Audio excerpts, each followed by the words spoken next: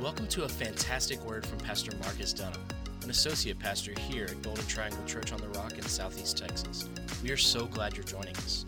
For more information about Golden Triangle Church on the Rock Ministries, visit our website, GTCOTR.com. Enjoy the word. Guys, are you guys ready to get to the word this morning? Amen. The title of the message this morning is The Stones of Remembrance. Well, what is that? The Stones of Remembrance. Well, we'll get to that in just a minute. But first, I wanted to recognize that tomorrow is Memorial Day. And Memorial Day itself is a day of remembrance. And it's a day that we take a moment and we remember those who have gone before us. It's a time where we stop and we realize that the freedoms that we have today are because of the price that someone else paid for us to have a freedom to protect those freedoms, And then it's also a day that we honor those who paid the ultimate price. Thank God for those men and women, and they deserve our honor, they deserve our respect and our appreciation. Amen? Amen. But I do have to say that I personally did not always know what Memorial Day was. You know, growing up as a kid, I just didn't know. And a part of it was, I probably didn't ask the right questions. But, it was talked about. I always imagined that it was a day that, we get together and we celebrate. That's what I saw as a kid. But, and they did talk about it in school, but how many of you know that there's a difference between talking about something and teaching something? That's right. There's a big difference. And, unfortunately, it was talked about, but it wasn't really taught. The meaning of Memorial Day wasn't really put inside of us. And it's a little sad because I'm very proud, of the people who laid down their lives. Memorial Day means a lot to those who understand what it means. But, there are a lot of things that should be taught. We should teach our children why we go to church. Why we go to church. We should teach, people why we serve the Lord. We should teach people, why we are respectful to one another. We should teach people why the toilet paper goes over the top of the roll. Okay, maybe not. For me, that is a must. It goes over. Okay, maybe I'm stepping on somebody's. But there are things that should be taught. And I believe that Memorial Day is one of those and many others. And God feels the same exact way. There are things that should be taught, not just told, but taught, the meaning behind it, so that people can understand and really get the heart of what is being said. And specifically, we're going to be talking about another Memorial Day in the Bible.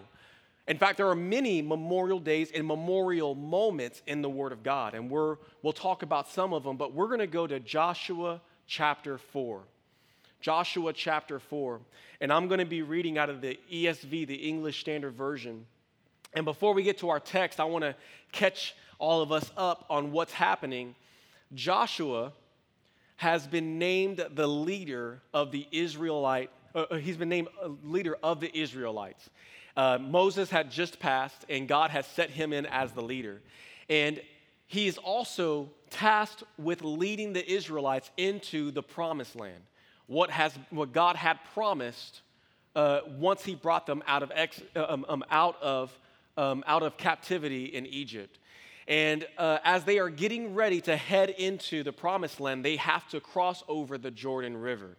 And as they are getting ready, God speaks to Joshua, and he instructs him to have the priests grab the Ark of the Covenant and to walk into the Jordan River. And when that happens, that he was going to get them through. And so he does that. He does that very thing. And when the priests step into the Jordan River splits. It stops streaming, and then the stream that's coming downhill springs up, which is an amazing sight to just imagine. And at that time, the Israelites passed over the Jordan River on dry ground. And after they get across, it all is, however it goes back, however that worked. But after that, we find ourselves in chapter 4. So we're going to go ahead and pick up here, and it'll be on the screens if you don't have your Bibles. But let's go ahead and read that in verse 1. It says this: "When all the nation had finished passing over the Jordan, the Lord said to Joshua, 'Take 12 men from the people, from each tribe, a man, and command them, saying, Take 12 stones from here out of the midst of the Jordan, from the very place where the priest's feet stood firmly, and bring them over with you and lay them down in the place where you lodge tonight.' Then Joshua called the 12 men from the people of Israel, whom he had appointed, a man from each tribe. And Joshua said to them, 'Pass on before the ark of the Lord your God into the midst of the Jordan, and take up each of you a stone upon his shoulder, according to the number of tribes of the people of Israel, that this may be a sign among you. When your children ask in time to come, What do these stones mean to you? Then you shall tell them that the waters of the Jordan were cut off before the ark of the covenant of the Lord. When it passed over the Jordan, the waters of the Jordan were cut off. So these stones shall be to the people of Israel a memorial forever.'" Real quick, just to, when you read that, there's a lot that's being said there, but let me just break it down. Basically, what happens after they cross the Jordan, God speaks to Joshua again, and he wants him to get 12 representatives, all men who are representatives of each tribe, of the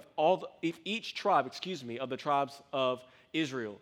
And they are to go into the river, grab a stone, and take it with them wherever they go. And anytime that they see that stone sitting in their camp, then they would be reminded of what God did there at the Jordan River. And so, it says here, though, in verse 8, that it would be a memorial to Israel forever. A memorial. That word memorial comes from the root word in Hebrew, zakar, meaning to remember. And that, when the way it's used here, is literally a day of remembrance. God was wanting these stones of remembrance, to be a sign, an icon, a memorial, so that every time they saw that stone, they would remember what God had done. God didn't want them to forget. He wanted them to remember, because there would come a time where they would need to remember that. And I thought, why did God want them to remember? And there are many reasons, but he says it there in verses 6 and 7. He says, so that the next generation and the generations after would remember God and all that he had done for their ancestors. Now that brings up a very, very good point, because God's desire is to save your soul as he has done, and his goal is for you to serve him so that you would fear him and follow him all the days of your life. Amen? But that is not his ultimate goal. He has a greater goal. And here, it's that he can reach into your children's life, that they will serve him. That also they will reach into your grandchildren's life, and that they will serve him.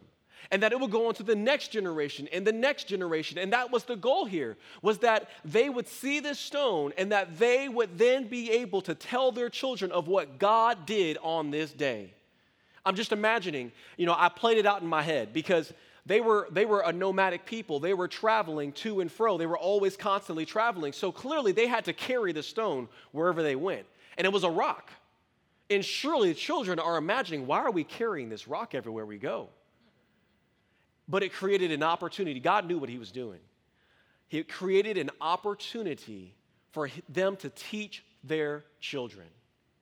Now, if you keep reading throughout Joshua into the book of Judges, what we know is that eventually there was a generation that was raised up that did not know the Lord.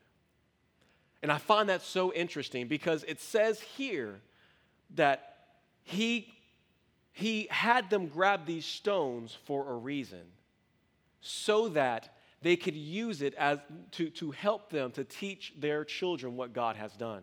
Now, I don't know if maybe they taught their children and maybe they told them about what happened but didn't really teach it. I don't know. Maybe they got busy with life. Maybe they got tired or maybe they just forgot. I don't know what happened. But somewhere down the line, maybe they taught their children, but the children didn't get the heart of it, or maybe they didn't pass it on. Whatever happened is that eventually their children, their grandchildren, the next generations did not know the Lord. Now, they also hold their own responsibility. They also hold responsibility in themselves to also take what is being taught, to take it upon their heart and to follow it through with them on their own. That is very true, and they must, and that is true for our children.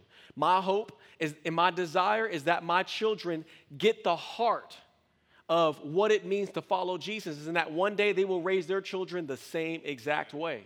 That's my heart, that's my desire. And that is why we teach our children and why we teach the next generation.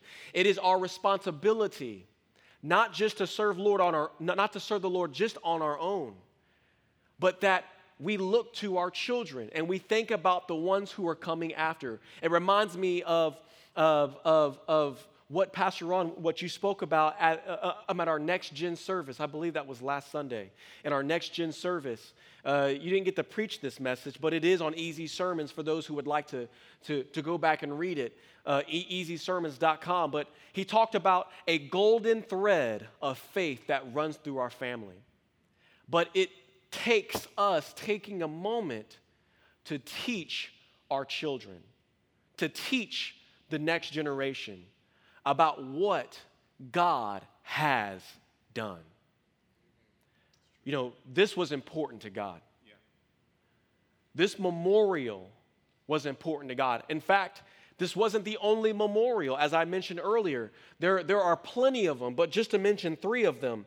In Genesis chapter 12, Abraham built an altar after God provided a ram in place of his son as a sacrifice. He built an altar there. And if you were in that time, you could go and see that altar, and no doubt Abraham taught people of what God did on that mountain. How about Jacob in Bethel? In Genesis chapter 28, when God gave him a vision in a dream, and he was laying his head on a stone, and when he woke up, he built a memorial out of stones on top of the stone that his head was laid, so that he would always remember, and it said that it remained there to that day. How about Samuel, who cried out to God as the Philistines were coming to destroy them? And God came and he delivered them. And so he erected a stone that he called Ebenezer, which means God is my help.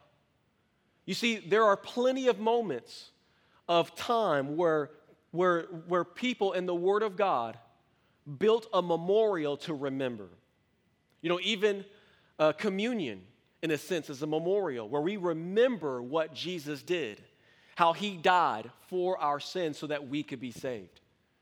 Whatever it may be, there are many memorials in the Word of God, and those moments are important to him. And so what we're going to do is I'm going to pull out 3 lessons that we learn here from this passage of the Stones of Remembrance. 3 lessons that we learn that I believe will speak to us as we leave here. Point number 1, let us remember what the Lord has done. Let us remember what God has done. In Joshua chapter 4, verse 8, he says this: "These stones shall be to the people of Israel a memorial forever." As I mentioned before, the word memorial here means to remember. And God wanted the Israelites to remember what he had done for their own life. For their own life first, that they would remember. Obviously, they saw what God had done. But there are plenty of times in the Bible that we see God do something, Jesus heal somebody, and they just move on with their life.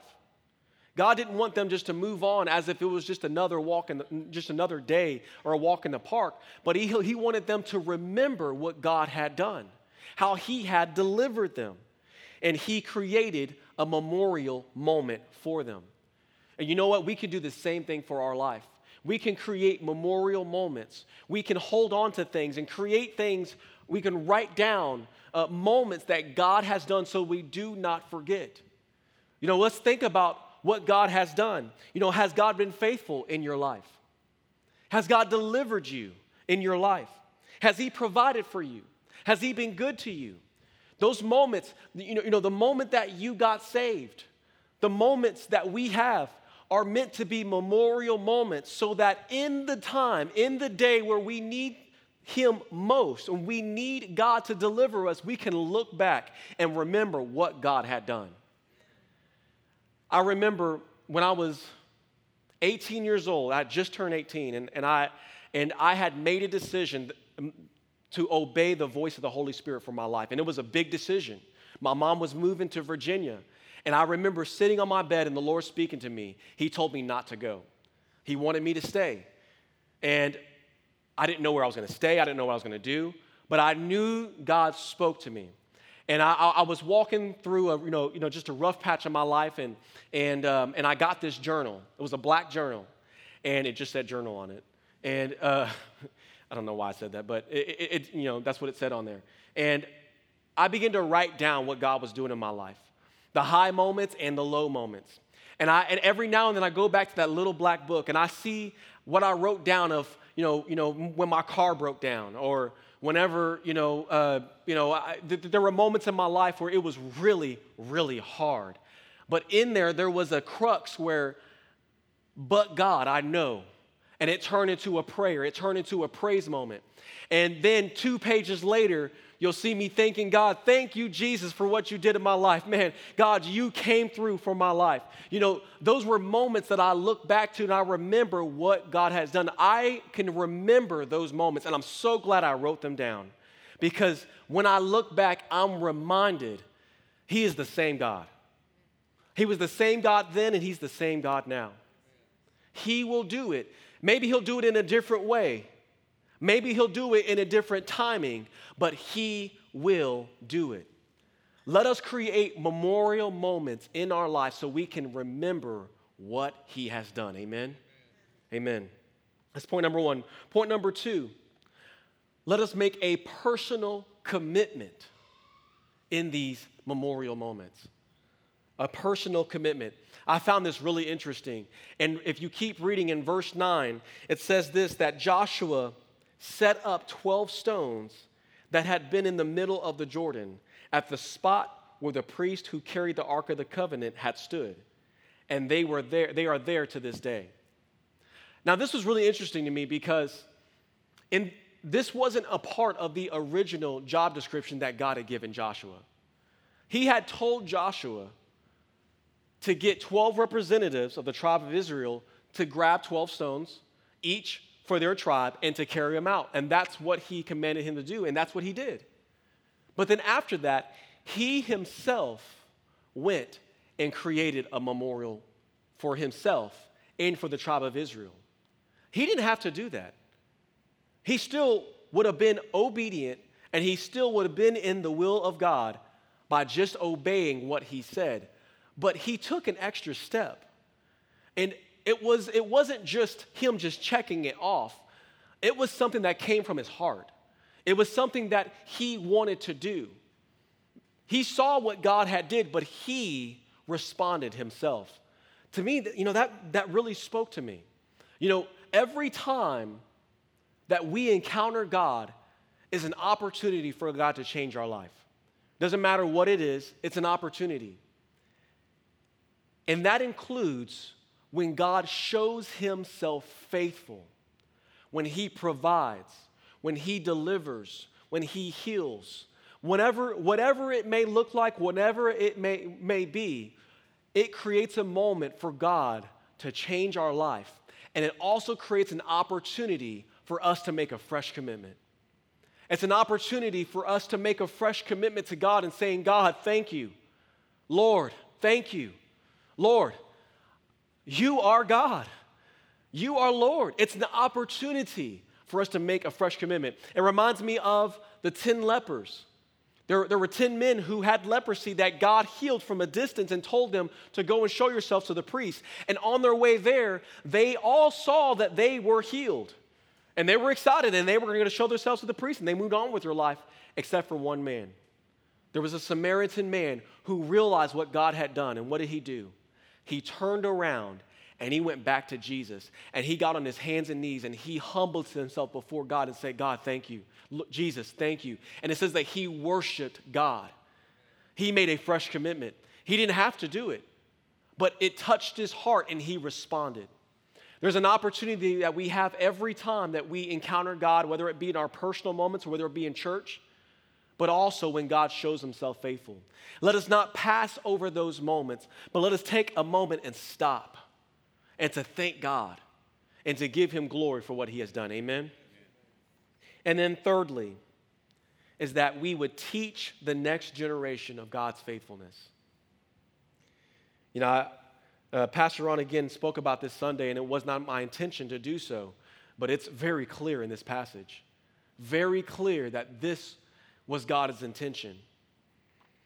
Joshua chapter 4, verses 21 through 24 says this, in the future, when your descendants ask their parents, what do these stones mean? Tell them, Israel crossed the Jordan on dry ground. Verse 23, for the Lord your God dried up the Jordan before you until you crossed over. The Lord your God did to the Jordan what he had done to the Red Sea when he dried it up before us until he had crossed over. He did this so that all the peoples of the earth might know that the hand of the Lord is powerful, and so that you might always fear the Lord your God. Joshua got this in his heart, and he wanted to accomplish the same thing that God wanted to accomplish, was that they can teach their children what the Lord had done.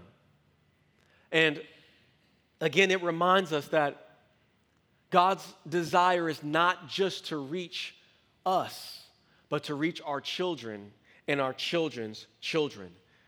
And it comes with the responsibility of teaching our children the heart of what it means to follow Jesus, and also what God had done. You know, after studying this, you know, I realized that I really hadn't talked and shared stories of what God had done in my life with my children. And so me and Melinda, we decided last night that we were going to tell them how we got saved. And they were excited. They were really excited. And we sat down on my bed, and I told them how they got saved, and they were just smiling. They clapped. That's amazing. And then they went to Mom. Mom, how'd you get saved? And they were so excited. And it just made me realize I want to do this more often. And after we shared it, you know, we told them, this is what Jesus did in our life, and he's going to do the same thing in yours. I remember sitting down with Naomi, and we had got done with our devotional and reading through Scripture. And after it, you know, she was asking some questions, and it was about knowing Jesus and being saved. And I asked her, baby, I know that you've prayed that prayer before, but are you sure that you're saved? She goes, I'm not sure, and I want to be sure. And so we sat there, me and Melinda, and we prayed for her at the kitchen table, and she received Jesus. I remember that as clear as day last year. It was last year. And she remembered that moment. She brought it up yesterday. And those moments, you know, my hope and my prayer is that they will follow through with it, with their life. Because there'll be one day where they have to carry that on their own. And they'll have to pass that on to their children. They will carry that responsibility, but man, it makes a difference. You know, I can't wait to do the same thing with Maya. And I can't wait for little Nora to get saved. Man, that girl needs Jesus. Boy, she needs Jesus. She's only 3, but she needs Jesus. You know? But there's a responsibility that we carry to pass that on. It doesn't matter how young they are or how old they are. In fact, Pastor Ron, just a family on Sunday asked if they could dedicate their children to the Lord, and they're like 8 and 7 years old, but they had just got saved. I was like, man, come on. Absolutely. Man, sign your kids up. They wanted to dedicate their children to the Lord, even though They were older, but they wanted to follow through. They see other families doing it, and they want to do the same thing. You know, there is something about teaching our kids the heart of what it means to follow Jesus, teaching them the heart and what it means behind the stories of how God changed their life. And I believe that it will make a difference because it is what God wanted to do for the Israelites, and it's what he wants us to do today. If it was important to God then, it's still important to God now. God wants us to pass on what he has done in our life to our children and to the next generation. Amen? The people that God has placed in our life are there for a reason. Whether they're our children or whether they're not, let us pass it on. Amen? Let's pray. Father God, I thank you, Lord, God, I thank you, God, for what you have done in our life. God, I thank you for saving our souls. God, I thank you for delivering us. God, I thank you for providing for us. Lord, I thank you for all that you have done. And Lord, may we remember what you have done. God, let us reach back and think about what you have done. And so that we can know who you are in our life and be reminded of that you are God. But Lord, may we also pass that on to our children. Help us, Lord, God, to be faithful in that area. And Lord, help us to raise up a generation that fears you and that follows you, Father. God, bless your people today. God, I pray you would encourage your people today. Father, I pray, God, that you would forgive us, God, where we have failed you. And God, I pray that we make a fresh commitment today to follow you, Father. We thank you and we give you all the glory. If you believe that, say amen and amen. Thanks again for joining us for this incredible word from Pastor Marques Dunham. Visit COTR.com and subscribe to our social media platforms to stay up to date. As well, receive more encouraging messages from our pastors and details of the work we're doing both in our community and communities like ours around the world. Today and every day, God bless.